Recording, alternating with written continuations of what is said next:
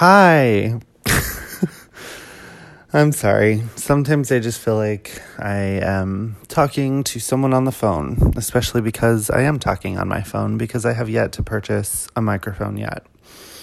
I know. I've got a message or two asking me why I have not used and purchased a microphone for these podcasts. The audio sounds so horrible. I get it.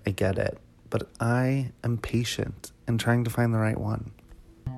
Anyway, welcome back to Love Handles, a podcast by Tova and Wild, hosted by me, Drew Albo. Today, I want to talk about something that sort of was almost what I started talking about last week. Maybe we'll say it's a continuation. If you didn't listen to last week's episode, you can check it out now, but before we begin, but it's not necessary. I mean, we can just start right now. So last week I was talking about consistency and how we need to be consistent with the things and priorities and goals in our lives in order to then, further make progress.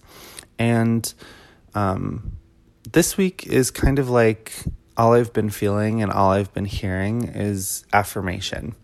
And I think that comes from possibly maybe the fact that I am not really good at affirming people. I feel like I'm actually pretty horrible at it. And even affirming myself, which I know kind of starts off in a weird negative spin because I'm saying I'm bad at doing something, which I need to stop saying and maybe just tell myself that I'm good at affirming people, and then maybe I actually will become good at it.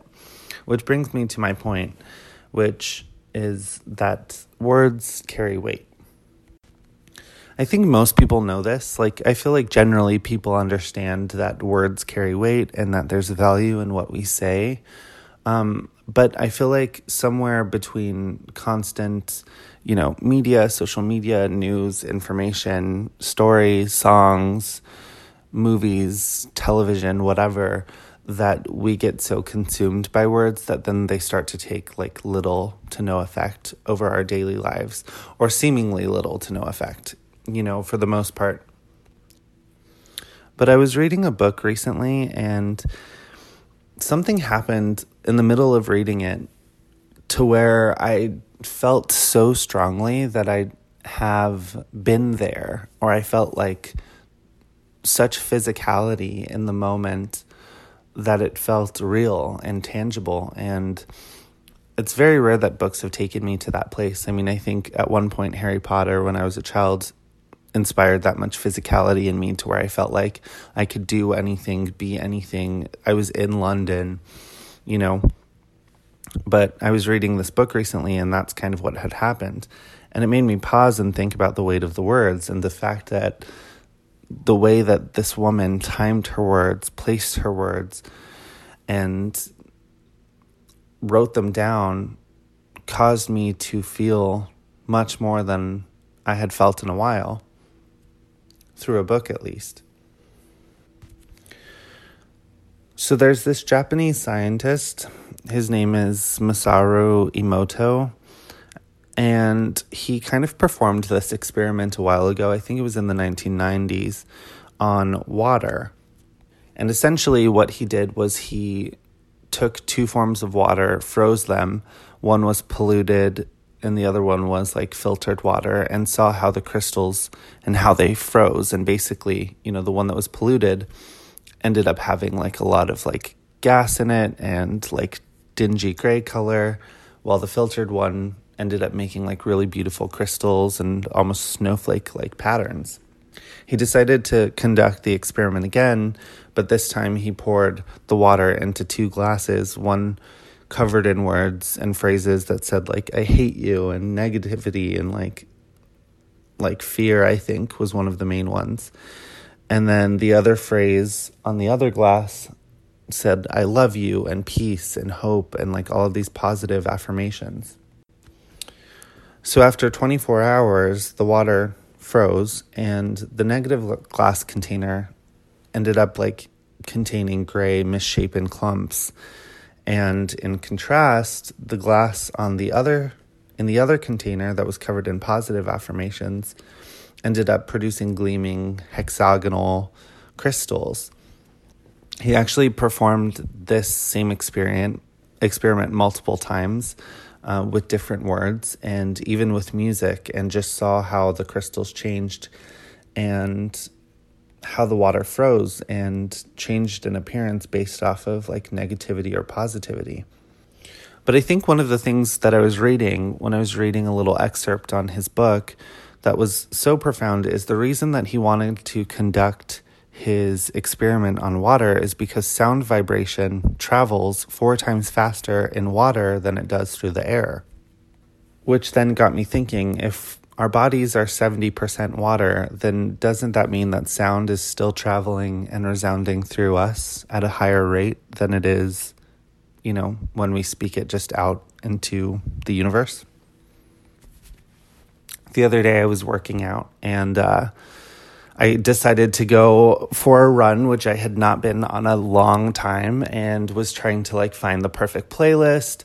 And originally I started out with I think it was Taylor Swift or something like that. And then by the middle of the run, when I was starting to fall and fail and feel like, I can't do this anymore, I switched it up and I changed it to Beyonce.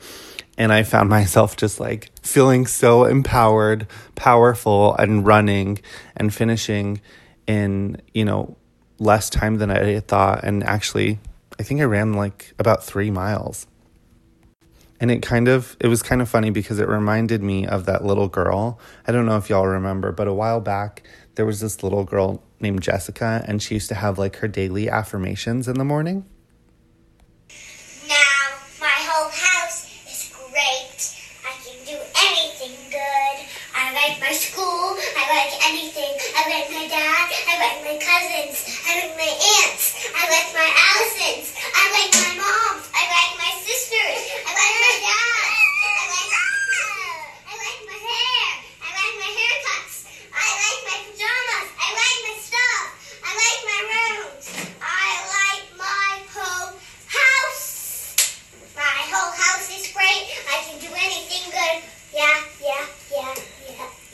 I can do anything good. Better than anyone. Better than anyone.